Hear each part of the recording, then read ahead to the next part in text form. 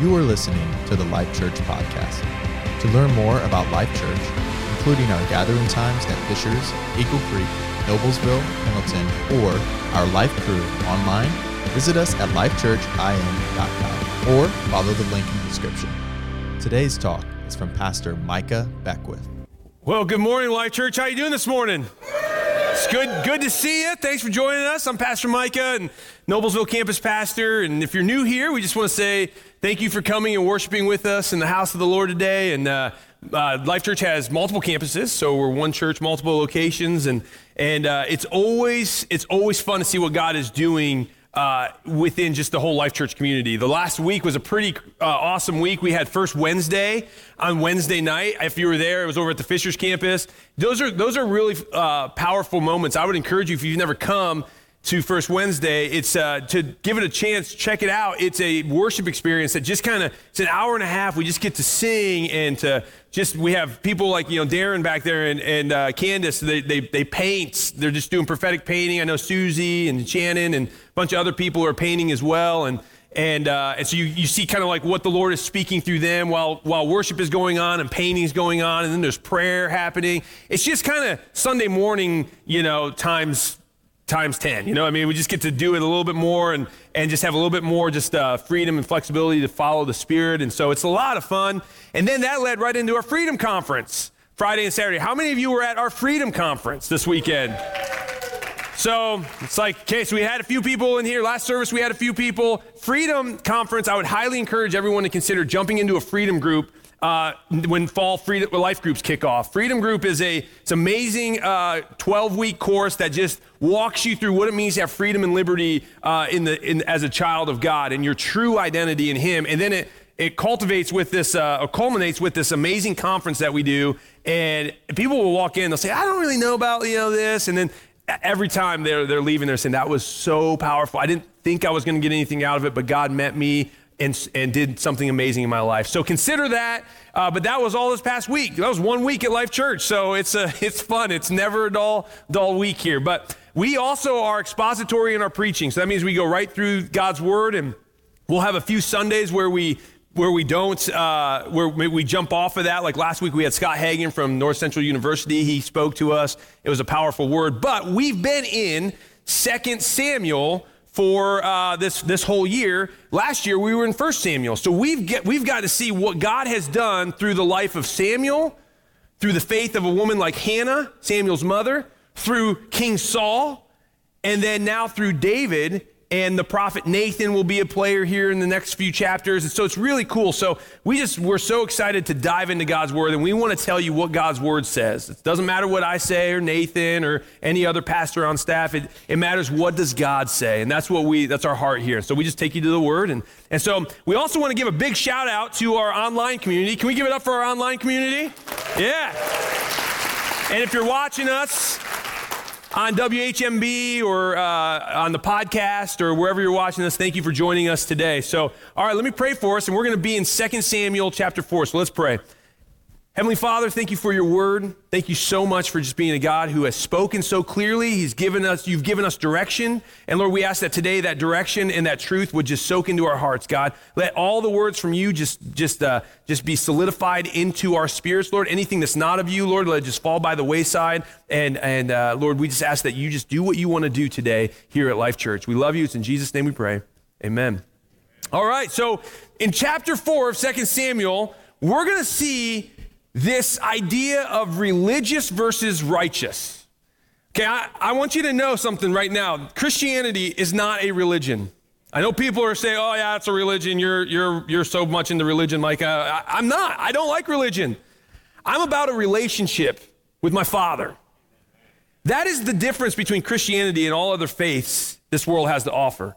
All other faiths are religions. But this is the one where there is a relationship, a father-son or a father-daughter relationship. What parent would ever consider their relationship with their child as religious or as doing something because you have to? That's not a good parent. I know there are parents out there that are like that, but that's not a good parent. Good parents say, no. This is not I do it because I have to. I do it because I love you. And I'm your parent. I'm going to walk with you. I want to know you. I want to do life with you. I love doing life with my kids and seeing them grow. It's just like brings me such great joy and just seeing their personalities develop. It's awesome. That's the same way it's supposed to be with our Father in heaven.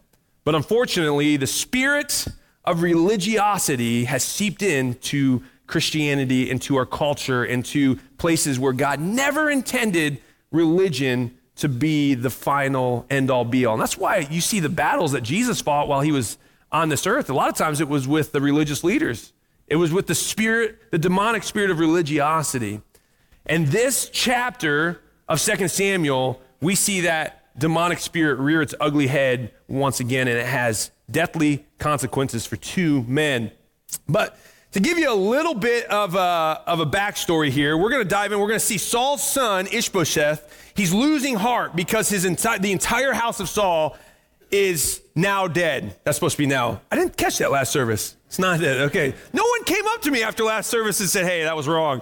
If there's ever a misspelling, please tell me, like, because in next service I can play it off like, oh yeah, it's perfect, right? No, so that should be is now dead, okay? So Saul's son Ishbosheth is ruling over the northern part of Israel. If you're new with us, let me give you a little bit of a kind of backstory of what's going on here. At the end of 1 Samuel, we see King Saul of Israel is killed by the Philistines, and his son Jonathan, who would have been the next in line for the throne of the house of Saul, is also killed. However, David has been raised up by the Lord to be the new king because of Saul's disobedience, and we'll get into that. So basically, the hand of God has come off of the house of Saul and has been now put onto the house of David. And all of Israel is starting to become clear that Ishbosheth, the son of Saul, who's trying to lead the north, the nation of Israel, is not going to win this. It's going to be Judah, where David is reigning right now at the capital of Hebron. And so they're losing heart. So let's go to verse 1. It says this: when Ishbosheth, Saul's son, heard that Abner had died at Hebron, his courage failed, and all of Israel was dismayed. So remember, 2 weeks ago when we studied the chapter before, chapter 3, we saw that Abner was the commander of Ishbosheth's army. Abner knew that Ishbosheth was not really going to be the king for very much longer. He could see the writing on the wall. So what does he do? He goes to David. He says, David, I want to make a truce with you. David does not see these guys as his enemy. He sees them as brothers. They're all a part of the nation of Israel. He doesn't want to be at war with them. And so he makes a truce with Abner.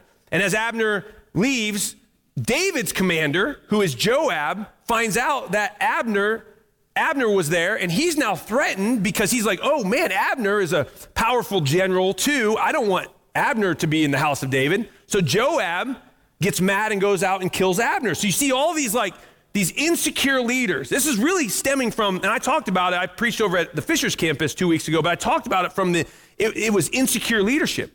You cannot be a good leader and be insecure in who you are. Good leaders come from the security that they have in their identity and who God says they are. And so we see all this insecurity is rearing its ugly head. But now Abner's dead. We also see that the house of Saul, we got Ishbosheth's 3 brothers, including Jonathan, his commander, Saul, they're all dead. Ishbosheth is looking around. He's like, there's no one left. And all of Israel knows this too. So they're saying, uh-oh, this is not good. Our nation is in decline. We're going to be taken over pretty quickly here. So they lose courage. And then it goes on in verse 2. It says, let me go back real quick where did this all start? Saul was anointed king back in 1 Samuel. God said to Saul, you're going to be king of Israel. But when did the house of Saul begin to go downhill? It was right here in 1 Samuel 15:28. We look at this story that plays out where the Lord tells Saul to go in and destroy the Amalekites, to wipe them off the face of the earth, to get rid of them. And Saul says, okay, I'll go do it because God told me to do it. And he goes and he strikes down the Amalekites except for the king, and he keeps all the good plunder, the sheep, the cattle, the goats. He keeps all the best for himself. And so we see that Samuel then comes to Saul and he says, Saul, the Lord has torn the kingdom of Israel from you this day, and he's given it to a neighbor of yours. Because he walks in, you remember the story, he says, Saul, why do I hear goats? Why do I hear sheep? Why do I see the king of the Amalekites still alive? You are supposed to kill him at the Lord's command. And Saul thought he could do something, he could do it better. Now, people would look at this. I remember teaching that passage, and it's amazing how many people will look at the Old Testament and they'll look at God and they'll say, God was such a mean God. He was so wrath-filled, like telling Saul to go in and wipe out an entire people, the Amalekites, men, women, and children, cattle, goats, and everything. Wow, God is so mean. And I always say, yeah, he is if you're looking at it from the perspective of the terrorist. Yeah, he does. Like, remember, the Amalekites were terrorists. Where did God's anger burn towards the Amalekite people? Go all the way back to Egypt. Go all the way back to when God said, I'm going to rescue my people. I'm going to pull them out of Egypt. And he does that with the man named Moses. And as they're walking out of Egypt, they have no army. There's no police force. They are totally defenseless. Do you know who they encounter? Amalek, the king of the Amalekites. Do you know what he does? He doesn't start attacking them from the front. He starts going at them from behind. And guess who's behind? Who's at the very end of these 2 million people walking through the children and feeble, the sick, the elderly, those who couldn't move very quickly? Now let me ask a question as a parent. I know we got a lot of parents in this room. If someone breaks into your house and is going to kill your kids, what are you going to do? Note to self, never break into Omar's house, okay? Note to self. No, and you know what, Omar? Some people would hear that and they would say, that is such an ungodly response. And I would say, no, that's the godly thing to do. And do you know why? You're not killing the person out of hate for that person. You're not hateful towards that person that's breaking into your house. You're doing it out of love for who's in your house. You're protecting those that you love. Well, if God is the good father, what do you think he's going to do? When people start attacking his children, he's going to have an issue with that. And praise the Lord, guess what? He calls all of us to be his children. He wants us all to be his children. So if you're not a child of God yet, good news, you can be one today. And you can then have a father who's going to protect you and defend you just the way he did with the Israelite people. You got to see it from the perspective of God's perspective.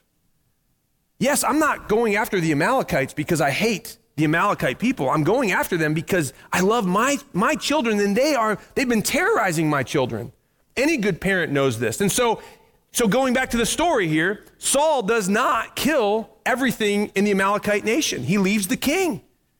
And Samuel says, today the Lord has torn the kingdom from you, Saul, and he's given it to a neighbor of yours who is better than you. Jeez, that's a little mean. He says, someone who's actually going to obey me and honor me, someone who has a heart after my own heart. 95% obedience is still disobedience to the Lord. And Saul found that out the hard way. And guess what? The house of Saul is now bearing the grunt of that decision that Saul. Your decisions as parents and as people have ripple effects for generations to come. Jonathan was an amazing man. Loved God, loved David, knew that David was anointed king, but Jonathan was killed because of the stupid foolishness of his dad. That's the ripple effects that these ungodly decisions and disobedience will have. That should strike fear into all of our hearts. The Bible says the fear of the Lord is the beginning of wisdom. And we want to say, hey, I don't want to do anything that steps out of God's will because I know what this could cost me in the long run. And God loves you, and he loves you enough to tell you the truth in a culture where we have to affirm everything. Oh, you better affirm me. If you love me, you'll affirm me. No, if I love you, I'm going to tell you the truth. Amen. Right? If I love you, I'm going to say, God's best is this. You're living over here. I want God's best for you. If I didn't love you, I wouldn't tell you. Because I wouldn't care if you walk into utter destruction. I wouldn't care, but I care enough to tell you. That's how God, our Father, is. He cares enough to tell us, and we need to listen to him. So now we come back to 2 Samuel. Ishbosheth is sitting on the throne. Everything about Ishbosheth leads to this idea that he is a weak man. I'm going to tell you right now, we have an epidemic in America of weak men.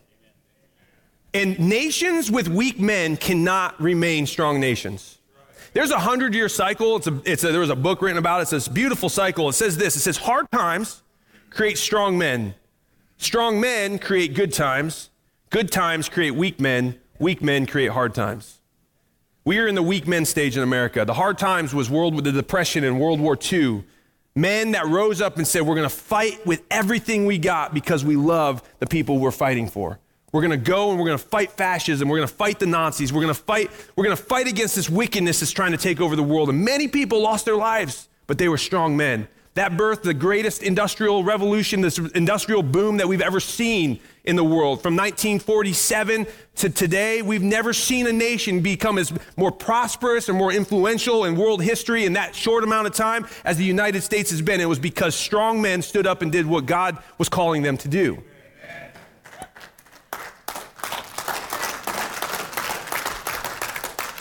But now, those good times have created weak men, and weak men are leading us into another season of hard times. And that's exactly where Israel is at right now. The northern part of Israel, or the northern part of the kingdom, Israel, is being led by a weak man, and everyone's starting to realize that, and that's why they're losing courage. Ishbosheth means man of shame.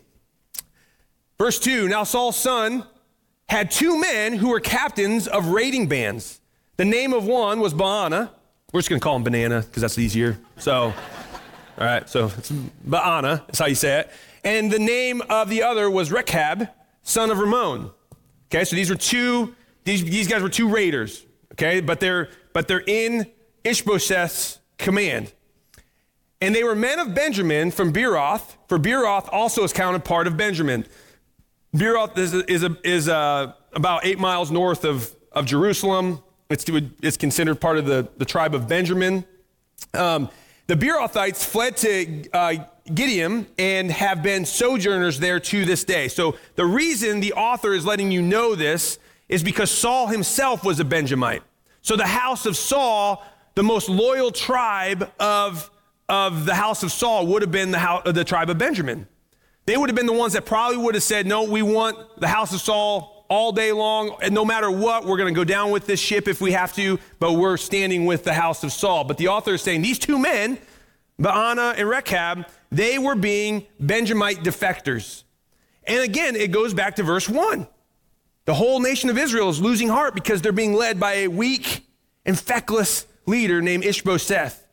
Ultimately, though, if you're looking into the spiritual realm, it's really because the hand of the Lord was pulled off of the house of Saul. Even if Ishbosheth was a strong leader, it wouldn't have mattered. God had already given the kingdom over to David.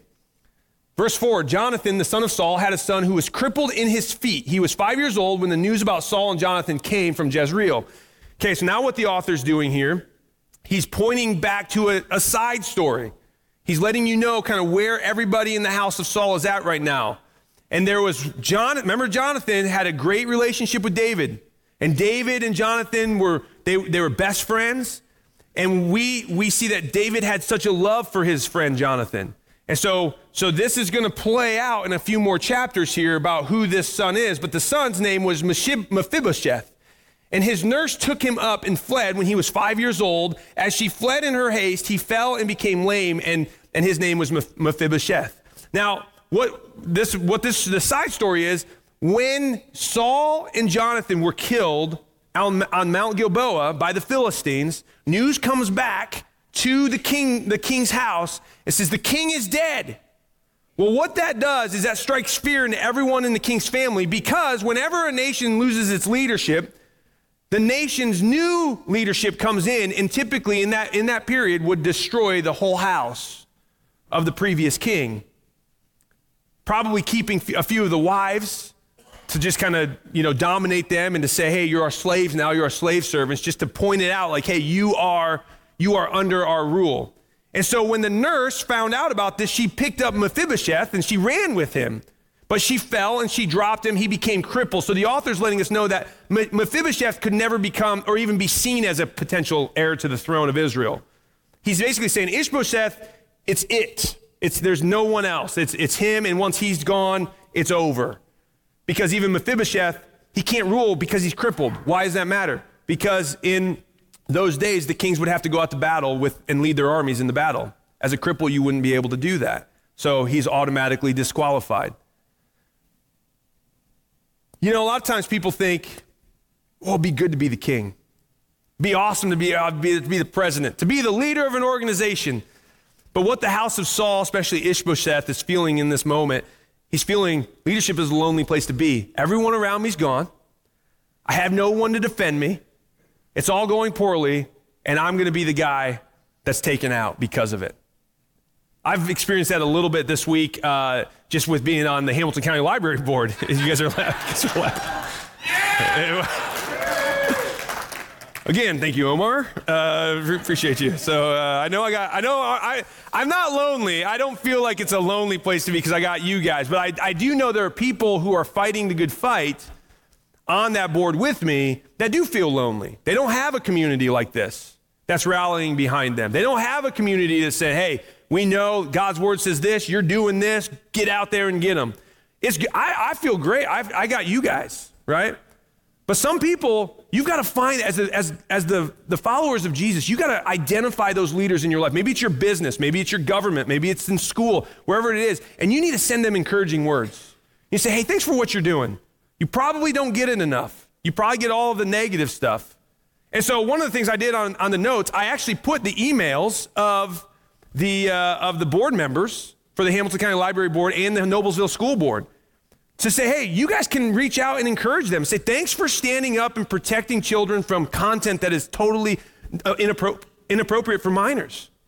Like, we love what you're doing. Like continue to do it. Because I'm telling you, they hear it from the other side a lot more. And that's kind of indicative of our nature as just good people, and I think believers too. It's like we're peace seekers. We like to seek peace. Making waves is not necessarily like, you know, we see the good in people, I think, primarily. We don't necessarily want to go out and be, you know, warriors and fighting in war every day. I told one lady who, she's on the other side of the issue, but we've had some good conversations via messenger back and forth, and you know, she's respectful, I'm respectful to her, and she said, you know, it's just, we can't be so divisive all the time. And I told her, I said, her name's Mary. I said, Mary, I said, I actually, this may be, you know, something you're not expecting me to hear, but I'm not wanting to be in constant war all the time. I value peace. I love the emblem of the United States seal. It's the bald eagle in its right talons. It's got a cluster of olive branches, and in its left talons, it has a cluster of arrows. Do you know which way its head is turned towards? The olive branches. It symbolizes that we want to be a people of peace. We don't want to just be warmongers looking for a battle behind every rock. We'd much rather be people of peace. But when necessary to make peace, we will go to war with evil if we have to. Blessed are the peacemakers, for they shall be children of God. It doesn't say blessed are the peacekeepers. Peacekeepers are anti-conflict. I mean, look at the UN peacekeepers, right? They're not really good at what they do. Like, hey, we send in the UN peacekeepers. Oh, that means the whole nation is about ready to crumble. So, like, yeah, that means the civil war is going to break out and nothing's going to be done about it, right? But God says, blessed are the peacemakers, for they shall be called children of God. Why? Because God's a warrior, and he goes to war with evil. And once evil's destroyed, guess what happens? Peace is made. That's how you make peace. And so when you see those godly men and women fighting the battle, make a point to reach out to them and say, hey, thank you for being a peacemaker. I know you're standing up for truth. Thank you for what you're doing. Now we go back to Mephibosheth, and it means shameful breath. Okay, so we're seeing this, so the author's letting us know that his name means shameful breath. It probably doesn't mean he has bad breath. What it probably means is that he is an asthmatic. Now, if you've ever had a 5-year-old or a 6-year-old, you know they're a lot faster than most nurses, okay? Like I have a 5-year-old. I don't know too many adults that can keep up with him when he's running. So this, 5, 6 years old, they're fast. Why would she pick him up and run with him when she got word that Saul died? Most likely because he was an asthmatic and his lungs couldn't support that type of, energy and exertion of energy. So that's probably what was going on here. So again, the author is just basically pointing out Ishbosheth is the last one. Mephibosheth, yes, he's still alive, but he's a moot point. We will see Mephibosheth back in chapter 9, or later in chapter 9, and David's going to bless him because of his relationship with Jonathan. That's the heart of David that I love. He doesn't see him as an enemy. He sees him as someone he gets to bless. So now the sons of Rimmon, the Beerothite, Rechab, and Baana, set out.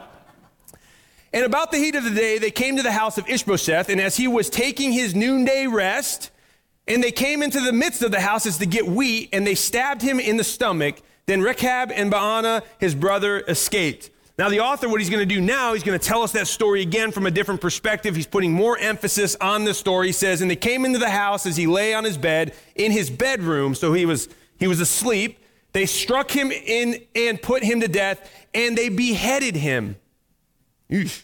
Okay, so here you have these raiders, again, these Benjamite defectors going into the King Ishbosheth. They killed him, they cut off his head, and they took his head and they went by the way of Arabah all night and brought the head of Ishbosheth to David at Hebron. Okay, so we see all of this is playing up to David now. They come in and they said to King David, here you go, King, the head of Ishbosheth, the son of Saul, your enemy who sought your life. I highlighted this because never once did David ever call Ishbosheth his enemy. Even though they were at odds and it was a civil war, David never saw Ishbosheth as the enemy. And then they say this, they take it a step further. The Lord has. That's the religious spirit playing out right there. The Lord has avenged my Lord the king this day on Saul and on his offspring. The sons of Rimmon thought their religious act was also a righteous act. And they're going to find out very quickly how wrong they were. You know, the spirit of religiosity is a really dangerous demonic spirit. You have to understand, in the world of angels and demons, like the angels, remember, God created all of them. Demons were once angels that were in the presence of God. They had different duties and different responsibilities and different strengths and different weaknesses. You see all throughout Scripture, angels have different purposes. Michael the archangel is a warrior angel. The dude's probably massively just ripped out of his gourd, you know what I mean? Like Pastor Nathan arms, but like bigger, you know what I mean? So every time you see Pastor Nathan, I'm like, dude, you gotta chill, okay? Everyone knows, all right, you got big arms, like, okay, just start doing some cardio, okay, buddy, all right? So, anyway, Michael the archangel is this, this massive warrior angel. Then you have angels that you see flying around the throne room of heaven with 2 wings to cover their faces, 2 wings to cover their feet, and 2 wings to fly. And all they do is sing, holy, holy, holy is the Lord God Almighty. Day and night they sing. You see angels created. Then you see messenger angels that bring messages. You see the one in the book of Daniel, where God gives Daniel a revelation about what's going to happen in the end times. And Daniel says, I don't know what this means.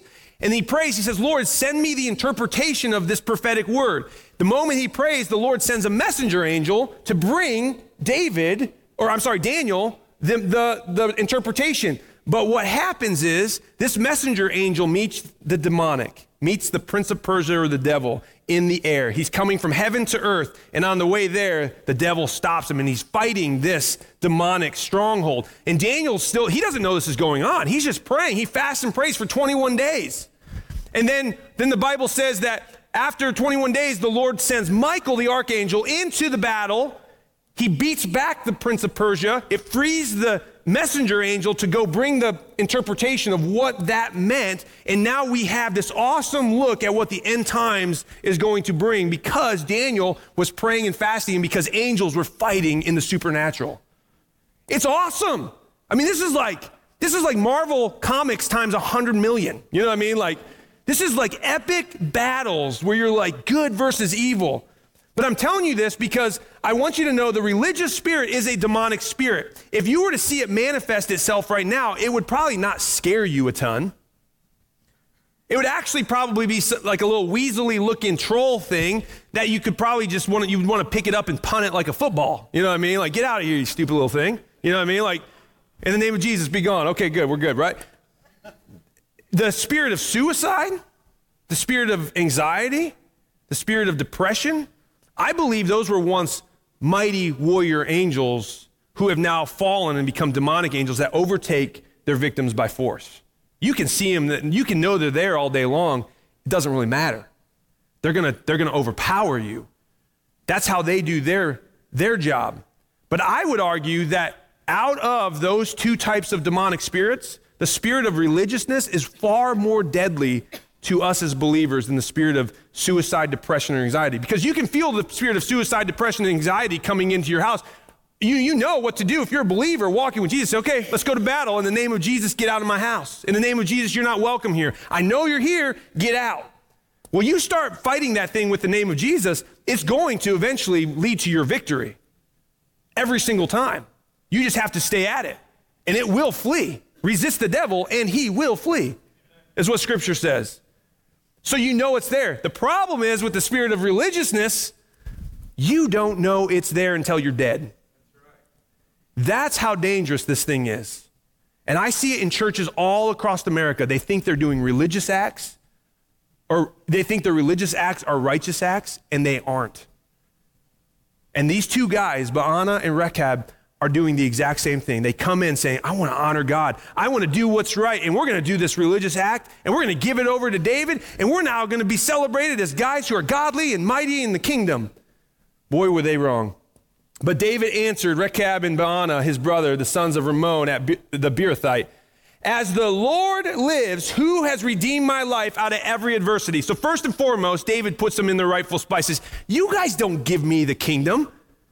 The Lord is my provider and the Lord is my protector. I've never once sought after the promise of God to be fulfilled. Not once have I ever tried to make it fulfilled.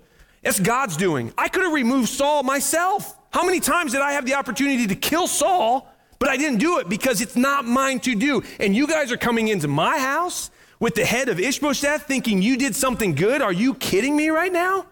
You don't even know who this God is that we follow and serve. How often do we, as individuals, try to fulfill God's promises for him? He gives you a promise, and he gives me a promise. He says, okay, great, now I got to go out and make it happen.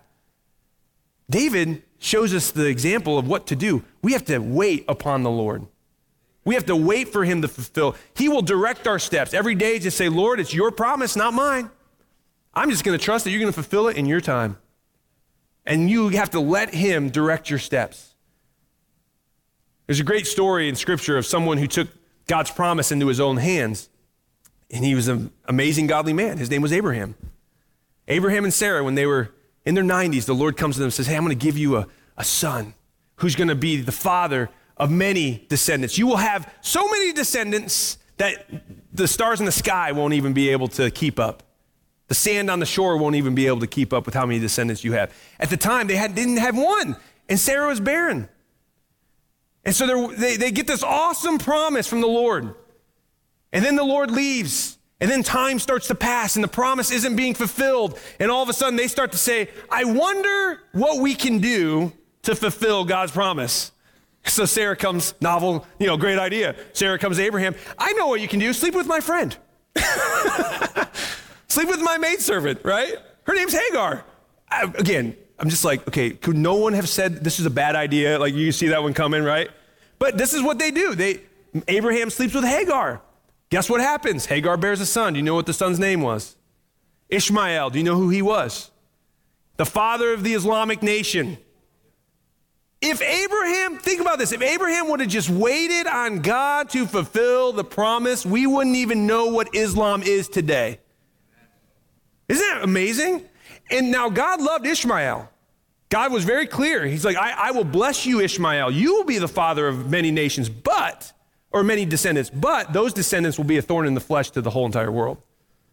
And look what's happened, even in America. 9/11 was the result of Abraham trying to fulfill God's promise and not just waiting.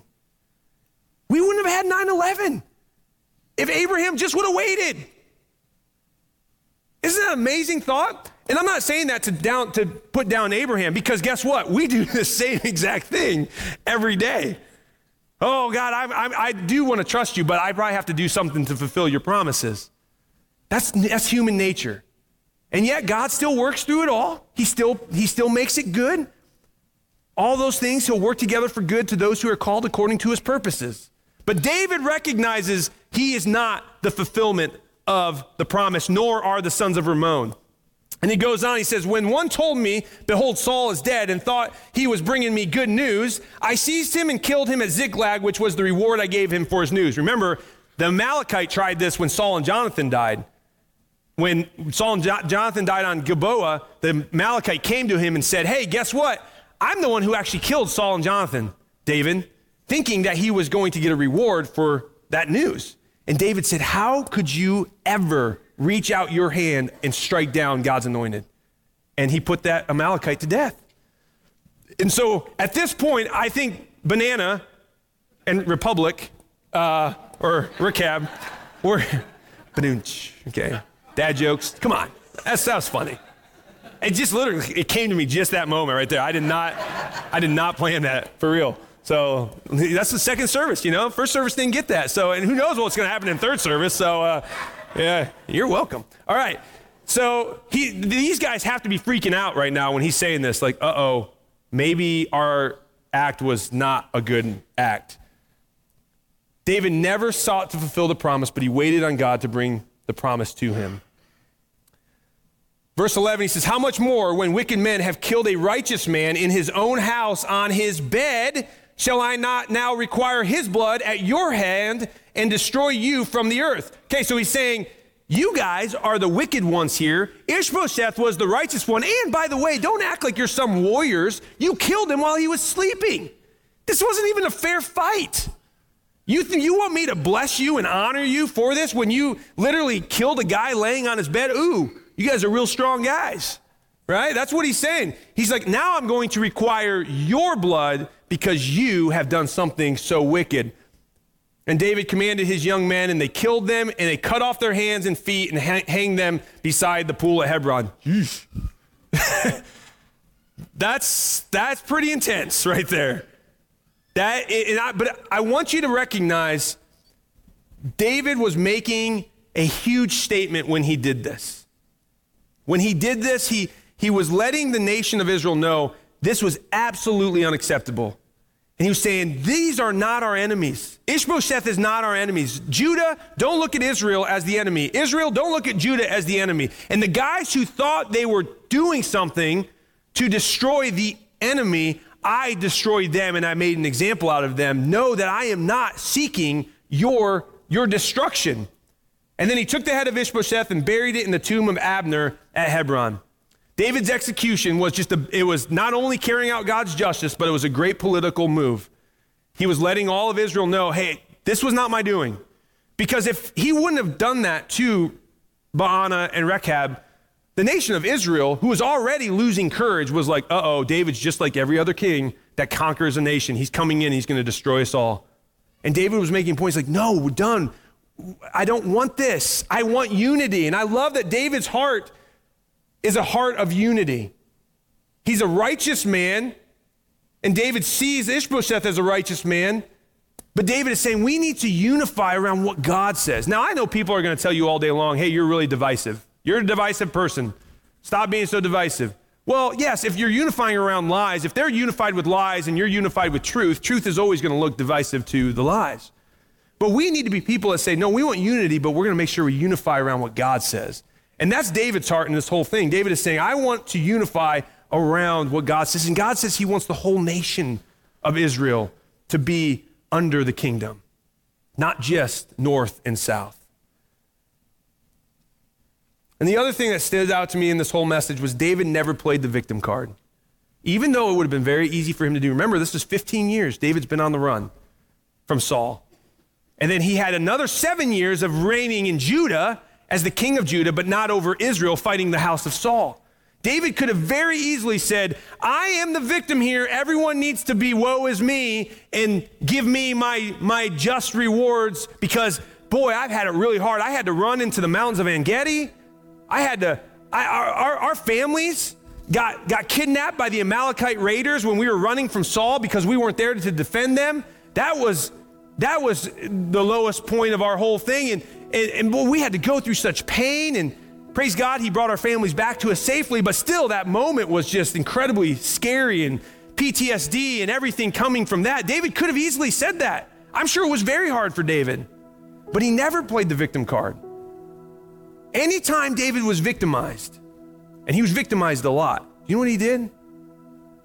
He got down on his knees, he ran to the Lord, he wrote incredible songs of worship. We know them as the book of Psalms. It's like, Lord, there are people trying to kill me. There are people that want me dead today. I don't know what I'm going to do. I haven't done anything. You know my heart, God. Search my heart. See if there's any wicked way in me. And if there is, blot it out. But you know my heart. I'm not who they say I am. And I could go out there and I could yell it at the rooftop saying, no, I'm not that guy. But Lord, you are my defender. You are the one that can fight my battles for me. Is that you today? Do you feel like you've constantly been trying to fight your battles and you're not getting anywhere? I'm going to say, give it over to the Lord. He's a much better warrior than you are or I am. He can fight, and when he fights, he wins every time. Well, I think it also points out, and as I call down the prayer team here, it also points out that David had a tremendous ability to see every circumstance from heaven's perspective. Now, it doesn't mean he was perfect. There are times we'll see it. He starts to lose heaven's perspective. But David could look at this instance with Ishbosheth, and he could say, all right, Lord, give me your eyes to see what's going on here. Is this really my enemy? And the Lord said, no, it's not your enemy. These are your brothers and your sisters. You know, when I'm taking shots in the media or on social media or whatnot from people, so I've had people come up to me and say, Micah, how do you stay so joy-filled about that? It doesn't seem like it bothers you a whole lot. And to be honest with you, it really doesn't bother me a whole lot.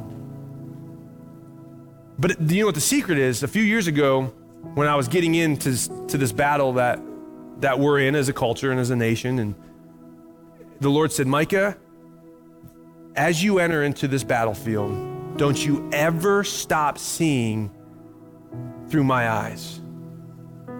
See the people, every person you meet, see them through my eyes.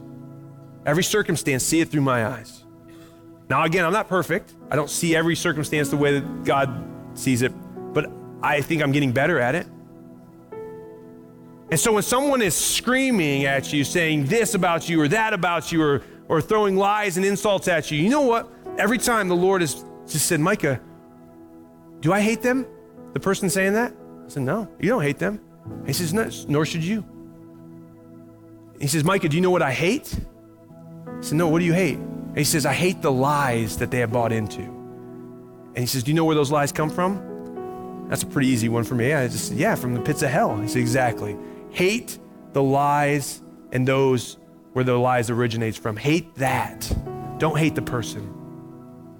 And so when you start to see things from heaven's perspective, it just makes life so joy-filled. Because you remember, it's like, this isn't my battle. This is Jesus's battle. And he's already won. I just get to walk into victory. And maybe that's you today. Maybe you're saying, Pastor Micah, I just need help seeing things from heaven's perspective. Well, as we go into this last song, I just encourage you to come down as we're singing about the same God who was the God of David, the God of Mary, the God of Abraham, Isaac, and Jacob. The same God is the God today that we are calling on.